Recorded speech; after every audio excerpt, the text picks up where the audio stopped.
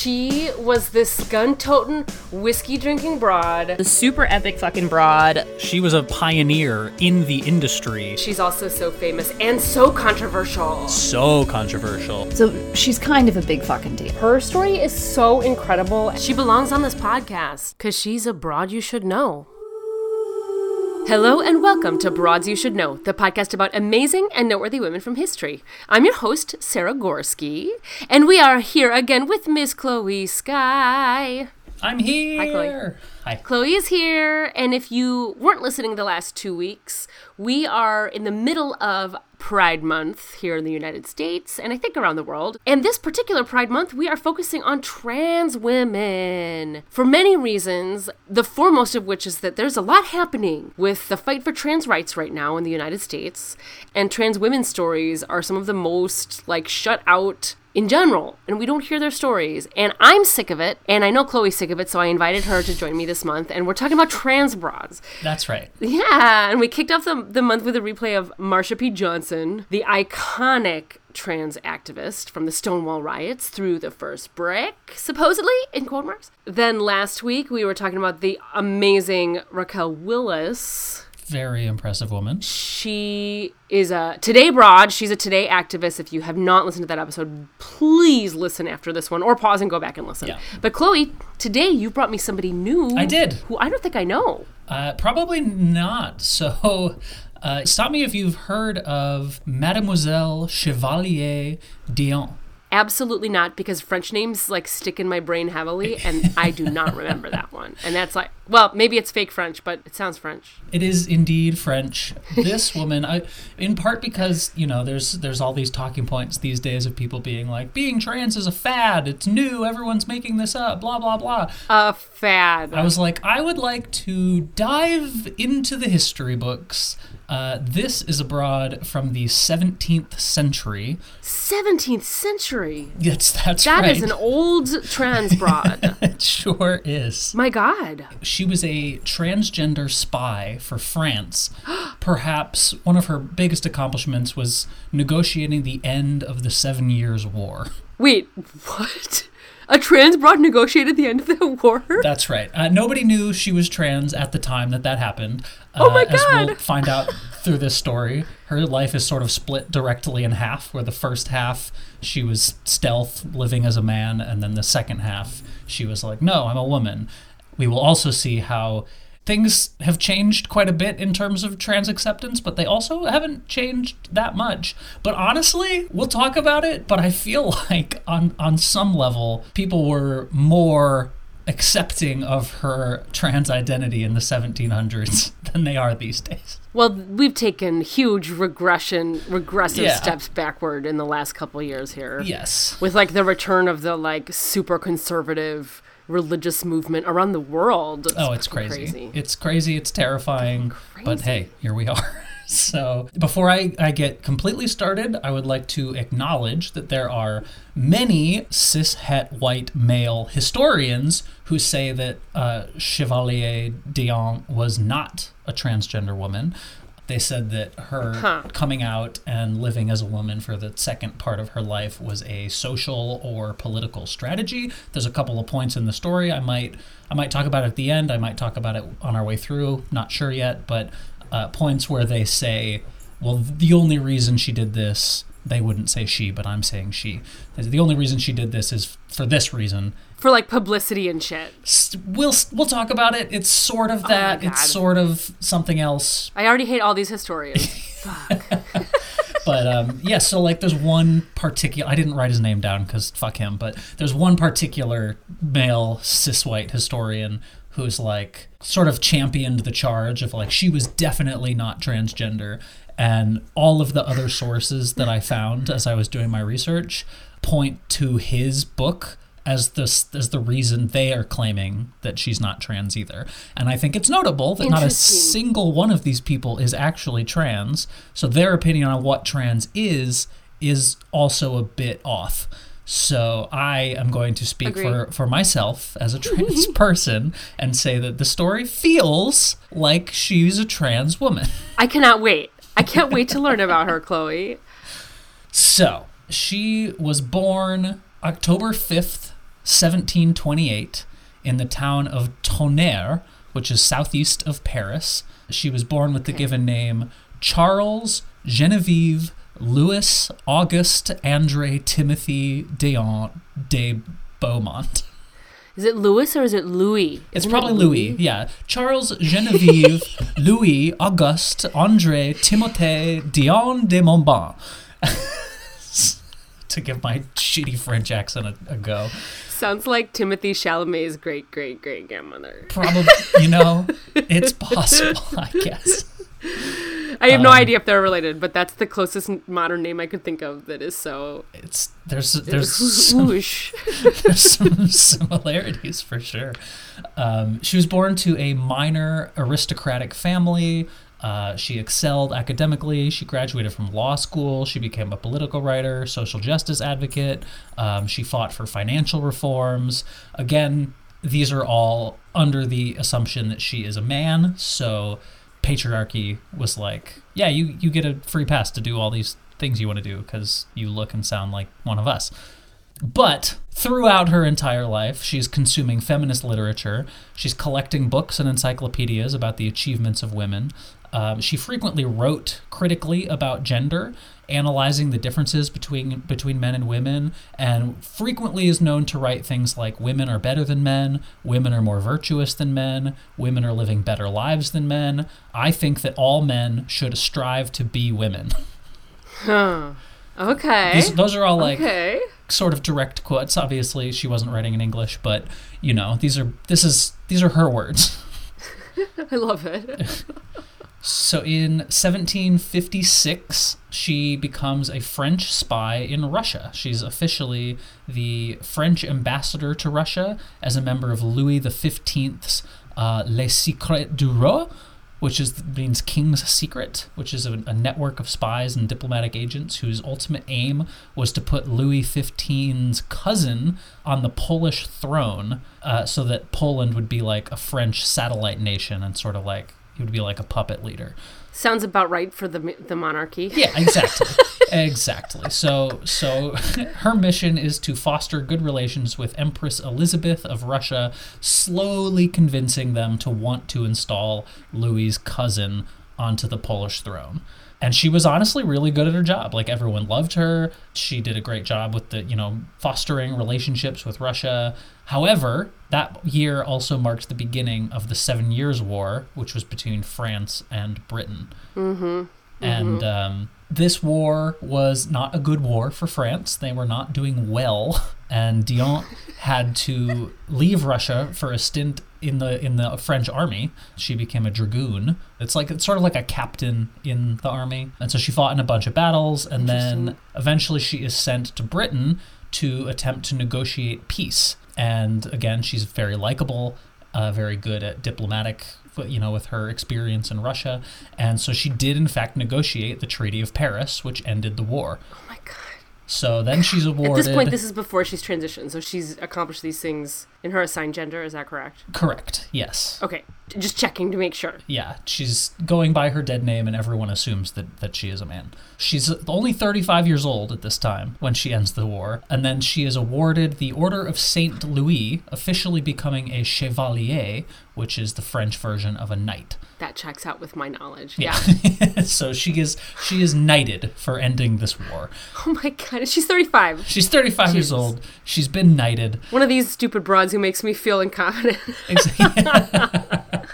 Well, she did have a little bit of, assumed privilege, what's known in the trans community as conditional privilege. Privilege on the condition that you remain your incorrect gender. So the Treaty of Paris basically took all of France's colonies in North America away from France and gave them to England. This leaves France full of debt, and of course Louis XV is hungry for revenge. So now Louis XV has come up with a new plan, which is go foster good relationships with Britain and slowly stow enough discord that we are able to invade Britain eventually. So she's now planning a secret invasion of Britain for the president of France, or the king king of France. Yeah. And she's basically been a spy the whole time, right? Yes. Like, she's been kind of like undercover. Yes. Not only undercover in her gender, but undercover in her... Exactly. Which I think is part of what makes trans people such good spies, is like, we're very good at pretending to be people that we're not. We have perhaps some of the most experience doing such. It makes sense, although it does, like, make me sad to, like, think about that out loud. But yes, that does make sense. That checks out. Yep. It's bittersweet the whole way down, but this is the world we live in. She is then appointed an ambassador to the British court, but she had a penchant for expensive habits. So she liked to import, like, fancy wines, and, like, she just figured this is, like, part of the job. I'm supposed to look wealthy and, you know, get in the good graces of these other wealthy people, and I gotta fit the lifestyle. She's got, like, King Louis's credit card and shit. Exactly. So she's just like, okay. Yep, that's right. Fuck, the company card was nice back then. Eventually, the cash-poor French government starts reprimanding her for importing too much wine and etc.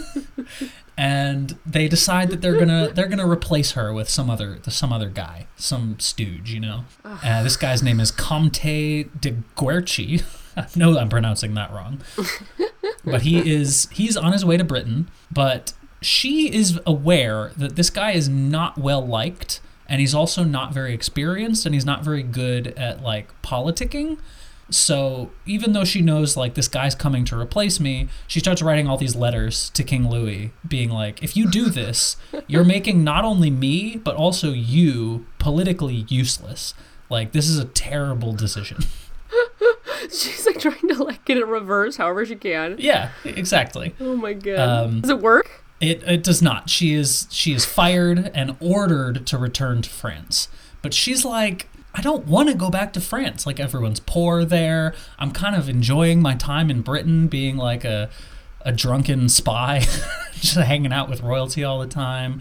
And she also figured, if I do go back, they're probably going to just send me to prison for, like, spending all of the king's money and, you know, just living my ribaldus lifestyle. Is that a word? Ribaldus? I'll look it up right now. Oh no, I think that's not the right use of the word. Ribaldist. Referring to sexual matters in an amusingly coarse or irreverent way. So basically, like... Okay, yeah, so that's probably not the word I'm looking for.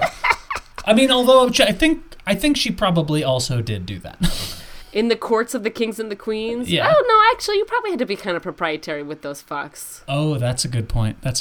So she probably wasn't very ribald. She was just living in excess. Living in excess. Which they were doing themselves, the monarchs, so... Exactly. On the dime of the people, as it were. So she thinks she's going to be sent to prison if she goes back to France. So she asks the British that she's working with, she's like, hey, can I just stay here as a private citizen?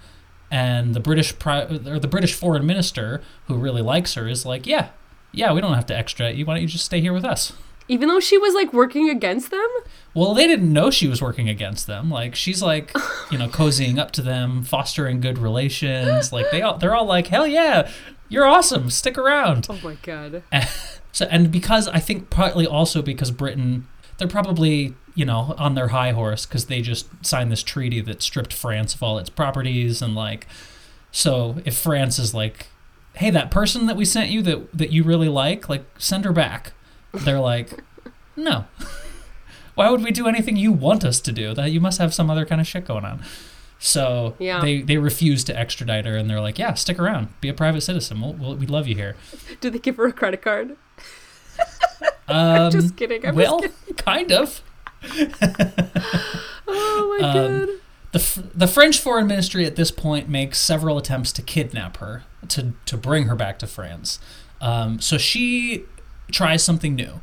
She blackmails Louis XV and says, hey, if you keep trying to do this, I'm going to tell all these British people that you're planning on invading Britain. Oh my God. She's like... So... She's so ballsy. Like, for lack of a better term. She's like... That's like... What the fuck? She's like, stop trying to kidnap me. I'm a private citizen over here. if you don't stop, I'm going to spill the beans. I'm going to tell them that the only reason I was here in the first place is so that you could take over. Does it work? That initial letter is not the thing that does. They keep trying to arrest her and whatnot. So she makes the first big move, and she publishes a book titled Letters, Memoirs, and Negotiations, which contains several French state secrets and a number of the letters back and forth between her and King Louis since she's been appointed the role in Britain. Oh my God. She promises at the end of this book, there is much more to come. I will publish that in future volumes. Oh my God. This Britain chick absolutely loves this. She was like, Britain is like, she become like a celebrity, like right? A celebrity. Yeah, she becomes a celebrity basically overnight. She publishes this book. She's turned on her home country. She's telling everyone in Britain about all the king's secrets, and they love it. Oh my God.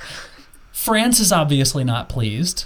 You can find a bunch of like newspaper cartoons that they published of her like on all fours, like looking like a donkey creature, just like vomiting state secrets all over the British population. Oh my God. There's some like weird stuff Oh my from the God. time. But it's I recommend looking up this story because I'm sure all these cartoons will show up. At this point, Louis XV is also a little bit savvy. He's now aware that Chevalier Dion is protected because she has this thing on him. Like, she could reveal way more secrets, reveal the whole plan, blow this whole thing up, basically start back up the 7 Years' War. But also, she is now in a position where she's even more useful as a spy because Britain has completely sided with her. They think she's completely turned on France. Oh, shit. So she now has even more access than before. Yes. So no one in Britain's going to suspect her of being a spy for France. So he's like, okay, look, you can stay there. We'll pay you 12,000 livres a year. I don't know how to pronounce the French currency. Livres? I don't know. You're asking the wrong person. Like 12,000 French dollars a year for the next decade to continue sending British state secrets back to France. Oh my God. And also, she's supposed to return the other documents that she's threatening to publish. Like, just send those back. And she's like, I'm not going to send you back those documents. I will send you the new state secrets. Like, this is my leverage, obviously. Obviously, that's her leverage. She's not going to give it up. Yes. Yeah, so they're at a stalemate, and they decide to continue mutually using each other. Oh my God. And now, during this next decade, where she's living in Britain, is when these rumors start spreading that Chevalier Dion is, and perhaps always has been, a woman. Ooh. How these rumors started is up for debate. There's a lot of people who believe Dion started them herself, and was just telling people, like, I was actually born a girl, but I was forced to live as a man because my dad wanted an heir, and he was like a tyrant, and he just really wanted to have a boy, so he just made me be a boy. So I've been pretending to be a boy this whole time, and I've actually always been a woman. Okay. How does it go? The rumor gets to such a point that the British Stock Exchange, you can go place bets on whether or not she's a woman or a man. And it's 3-2 in favor that she is actually a woman and was never a man. Oh my God. So like people are like, yeah, it's probably true. She's probably a woman. Like, she's probably been a woman all along. Like, assigned female at birth and has just been pretending to be a man. Oh my God. Did your research show, like, where the rumors started? Like, was it just... So that's one of the big contentious points of this whole thing is, like, the cis white male historians are like, well, she just liked to dress up as a woman to hide from, like, French debt collectors who were, like, looking for her. So she'd, like, dress up as a woman to hide from them. And then people would, like, see her in that costume and were like, maybe she's actually a woman and has just been pretending to be a man. And then trans historians are like, she probably always wanted to be a woman, and that was one of the ways she was expressing herself, is like dressing up like a woman in private, or even going out to see if she could pass, because that's something that's very common in trans experiences. Right. It's just like testing it out, like seeing how it feels going out in public. And if she was doing that one night and got recognized for any reason, that could easily start some rumors. Whether or not it was like, I have to hide from my debtors, or like, this is something I'm doing to express myself. Because as she wrote about in her own writings and stuff, like her memoirs, she believed women were better than men. And she believed whether you were a man or not, you should be a woman. Right. Like, you should try to be a woman. That's the way that, like, people are supposed to be women. And men are bad. So as to where exactly the rumors started is completely up for debate. Everyone disagrees on it. But she sort of leaned into it, as we'll talk about in a little bit. But it did immediately start causing trouble for her, because all of a sudden, whenever she's out in public, people like run up to her and are like, take off your pants. Like, we need to settle, like, we need to find out who's going to win the stock exchange bets. Oh my like, we've God. all been putting money down. Like, we need to find out the truth. It's so like, terrible. all of a sudden, it's like a daily thing that like random, like, poor Londoners are running up and like telling her to rip her pants off. Jesus. So, of course, she goes down to the London Stock Exchange. She finds out the names of all the people who have placed bets, and she challenges them all to duels. Oh my God. And she's like, if you placed a bet on whether or not I'm a woman, let's fight.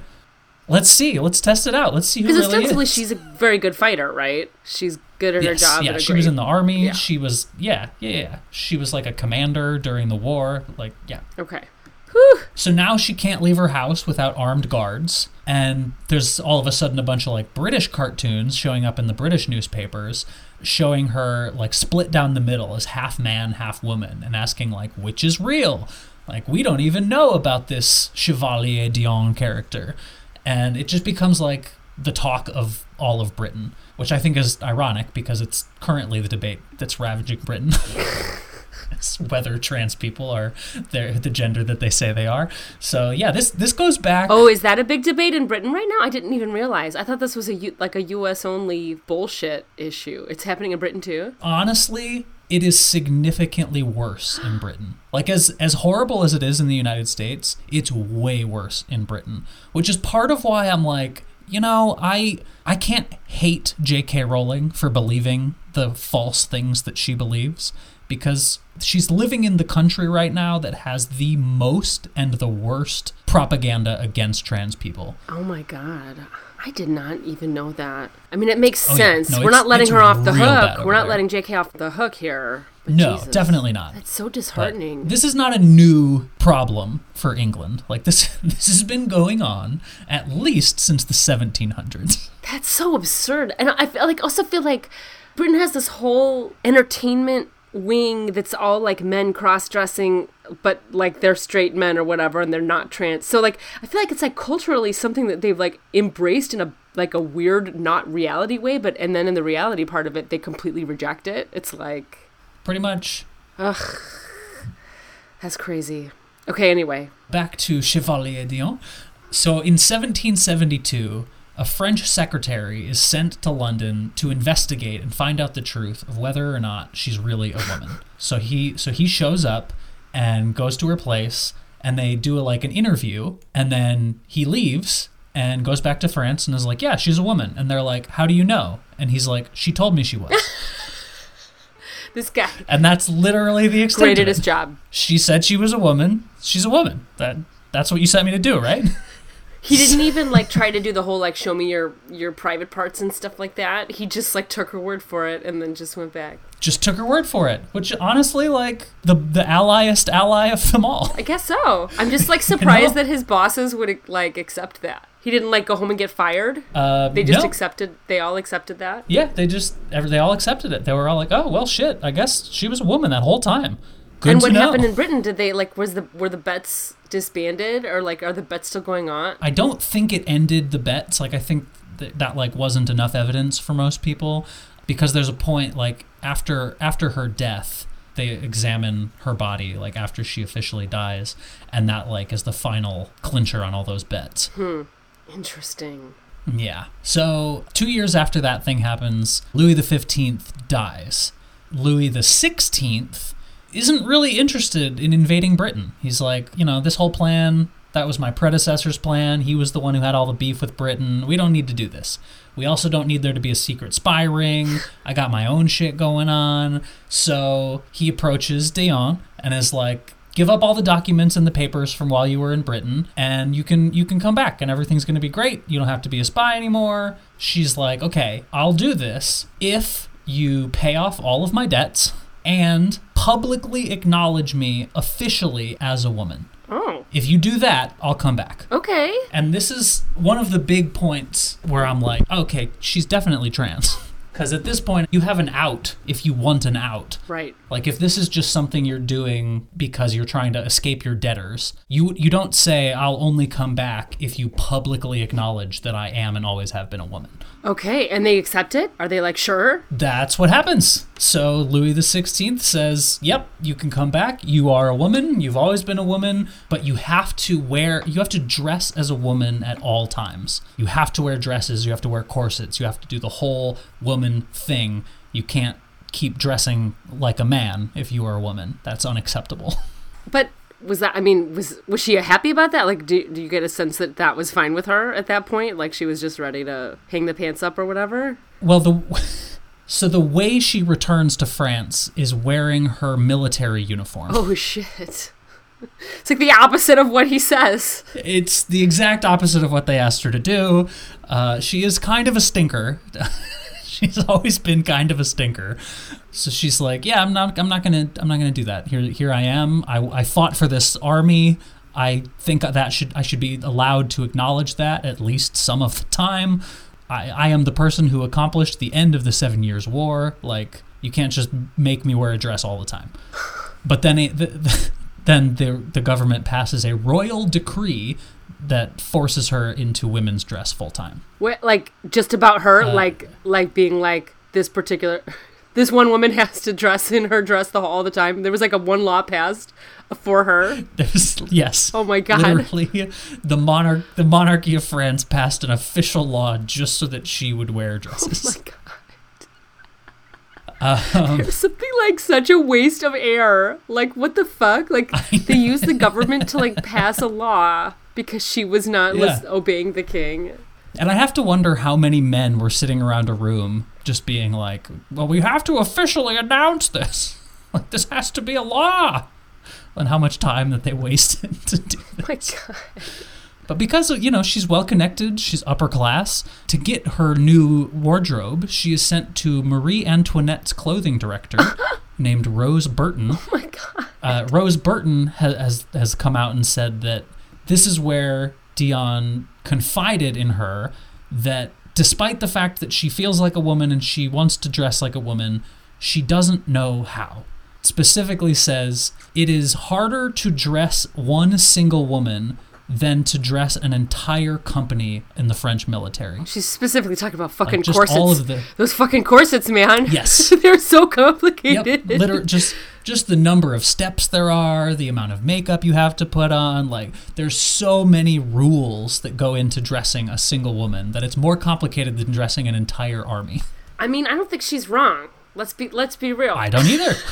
Those dresses. I would fully agree. Those dresses were crazy. Yep. Like, Bridgerton skips over that shit, but, like, those dresses are hard to get on and off. Yep. So November 21st, 1777, Mademoiselle La Chevalier Dion had her public reveal at the court of Versailles, and reporters and onlookers all rudely commented that she was not attractive. So, like, the next day after her public debut, there's a bunch of newspaper articles being like, yeah, we went and saw her. She's pretty ugly, actually. Oh my God. She's like a pretty masculine-looking woman. Like, she kind of, we were hoping for better. This was a disappointment. Oh my God. That's terrible. Yeah, I can't imagine that felt very good. Oh. And there's also, like, a diarist named James Boswell who wrote how she, like, shirked all the traditional gender norms and, like, refused to perform, like, etiquette. Like, all the like, stuff that women are supposed to do. Mm-hmm. Like, she just didn't. And he wrote, never before had I beheld a woman whose manners were so absurd, so masculine, and so unsuitable to her sex. Even so, society kind of looks at her like I'm not sure exactly who this is, but a couple sources said that society like was hailing her as a heroine and like sort of put her on a pedestal like they did like Joan of Arc. Like they looked at her as like this incredible woman who pretended to be a man so that she could, end a war and like save France, and like people like really, really like her. Was there any, like, did you find in your research any reaction from her after her debut? Like, were there any journals or, like, was she disheartened by it? Or did she just not give a shit at that point? Or she basically, I mean, I don't know exactly what her response was to, like, the public perception of her, but she wrote that living full-time as a woman had lost her almost all of her former privileges that she had had when she was living as a man. She was like, no one takes me seriously anymore. My political voice has been completely muted. In 1778, the next year, when France wants to go join the American Revolution and help America beat the British, she petitions the government. She's like, look, just let me go to war. Like, I want to fight for my country. I've done it before. I want to do it again. Just let me wear my dragoons and go to war. And the French government responded to that by forcing her to go into a convent. Oh my God, that's the opposite. Yeah. So, like, they're fully treating her like a woman.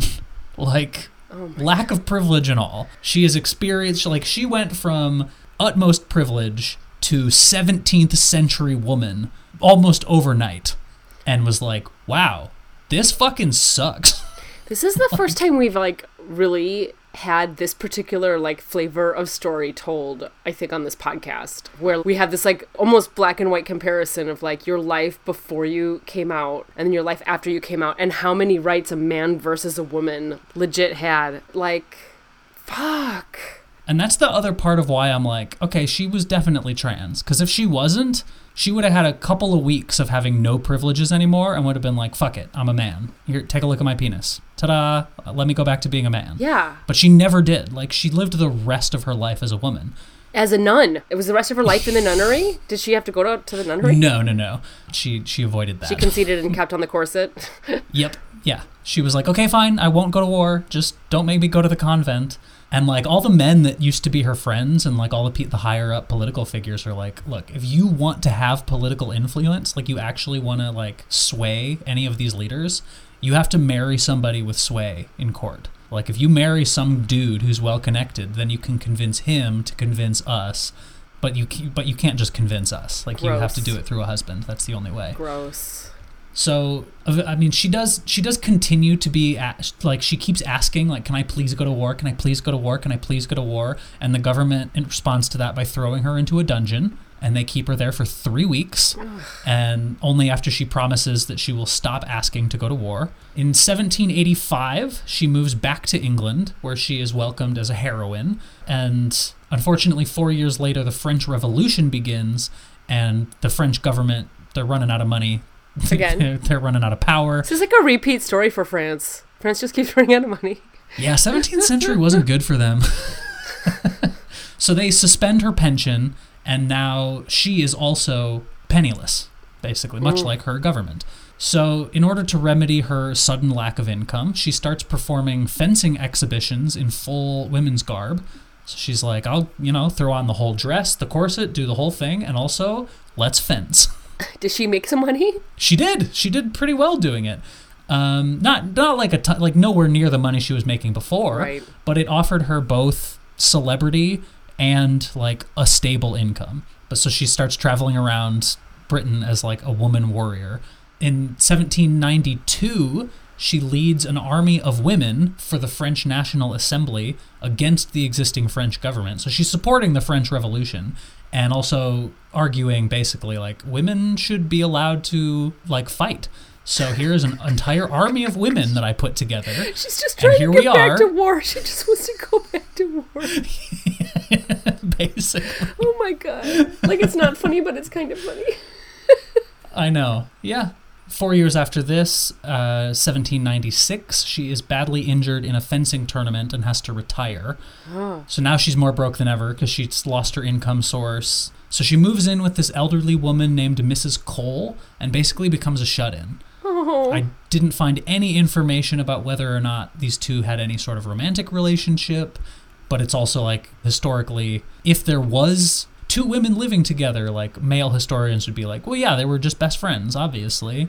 Clearly nothing was happening there, and like just old biddies, just two old biddies. Yeah, yep, just two old biddies living in a house together. Nothing to see here.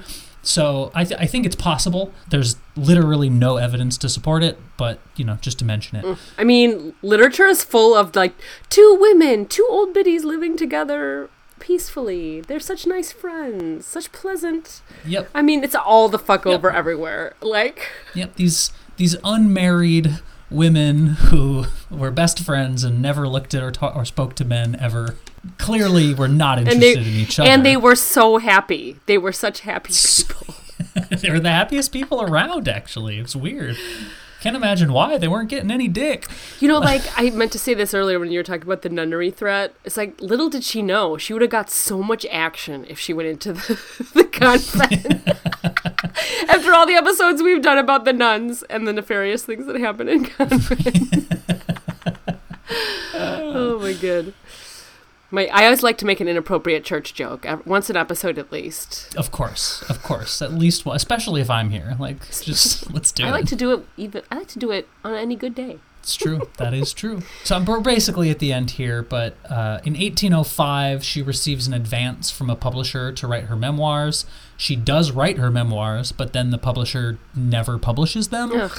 But that's like where we find most of like her quotes and stuff about like why she where she like women are better than men, yada yada. She talks about like when she moved back to France after the official like gender reveal, it was like she said, I went from being a bad boy to being a good girl. Oh, that's so depressing. Yeah.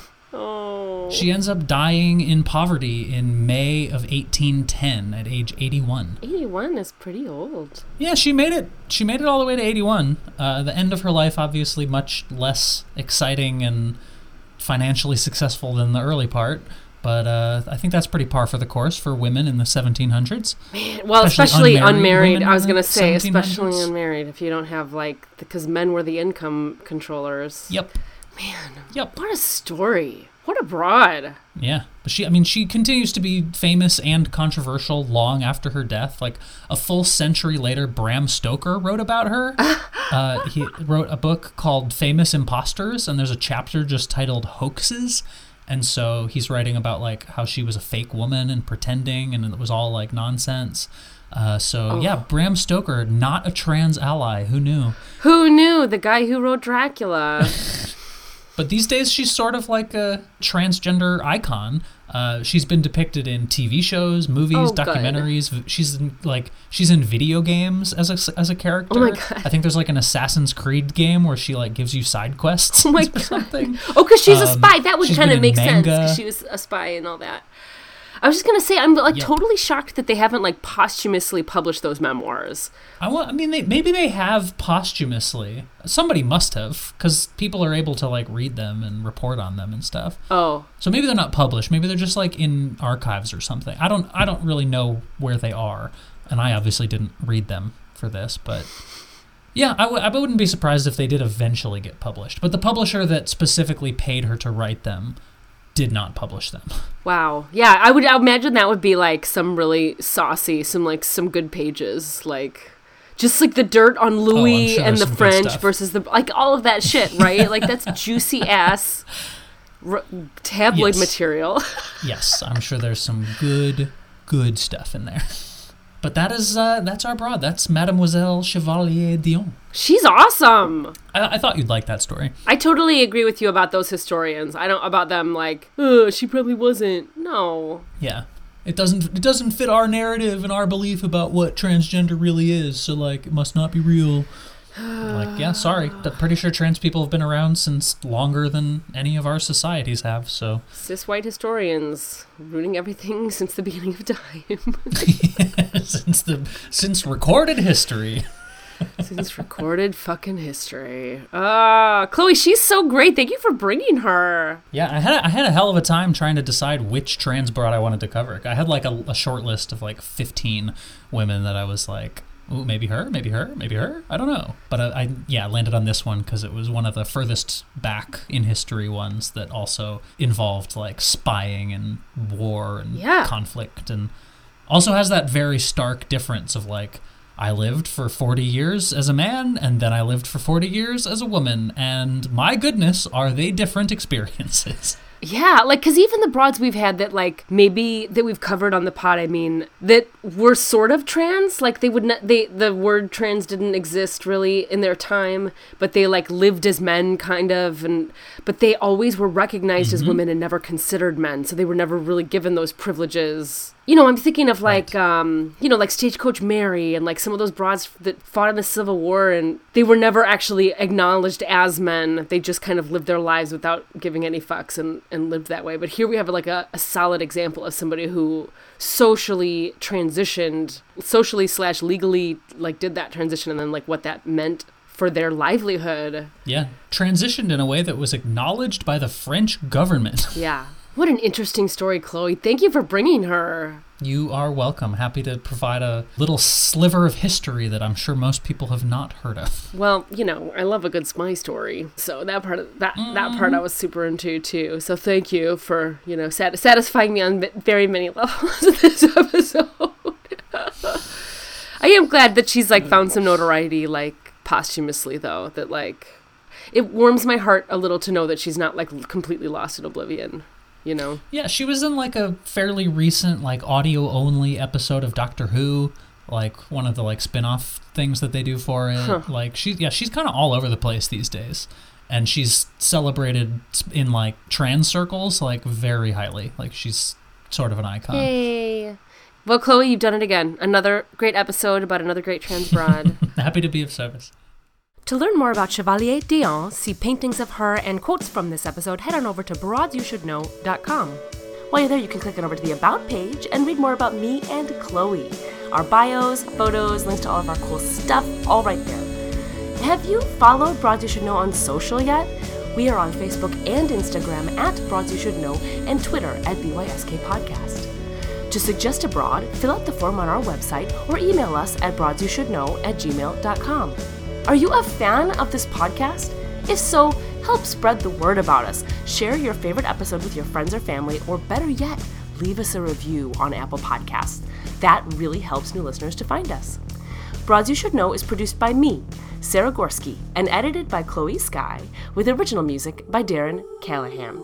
Finally, give a listen to some of the episodes of trans broads we have covered on this podcast. We've got Marsha P. Johnson, who supposedly threw the first brick at the Stonewall riots. We've got Christine Jorgensen, widely thought to be the first trans woman in the United States, and Alexia Salvador, the first transgendered pastor in Latin America. Then come back next week for another trans broad you should know.